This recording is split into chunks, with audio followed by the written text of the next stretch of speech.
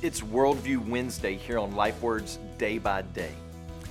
If I'm a poor man who lives on the streets, rummages through garbage cans for food or begs for food, but then someone comes and tells me that they opened up a bank account for me and put it in my name and they put $10 million in it, do I still go about living on the streets and rummage through the trash and beg for food? Or do I start making withdrawals that will drastically change my life?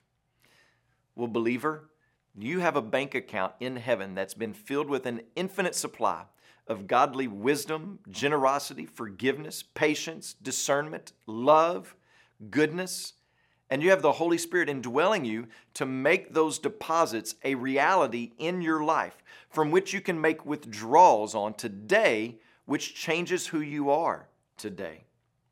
Paul moves from talking about our position in Christ to talking about our future employment, that we will be judges over the world and over angels.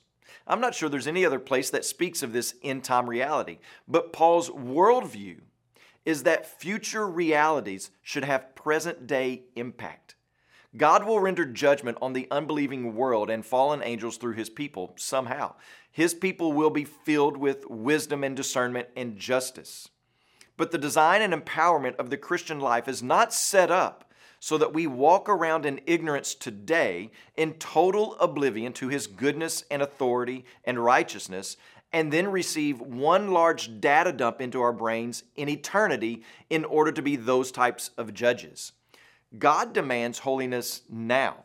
God calls upon us to pursue wisdom now. God exhorts us to have our powers of discernment trained by constant practice.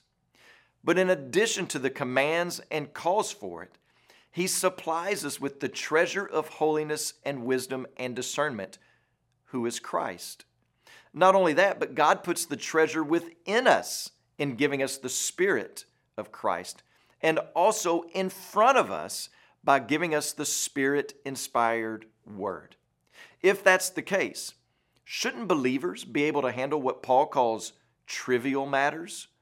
That word trivial, it means insignificant, the least, the smallest, very little. In other words, the matter that is being disputed in 1 Corinthians chapter 6 adds up to zero in light of eternity. People who press such matters to this point of going outside the church are pressing for the wrong things, and they altogether miss the purpose of their present day existence. Today, when you pray, please pray for Angel Colon and his family, our missionaries in Louisiana. And also remember the Sandawi LifeWord broadcast that's heard in Tanzania.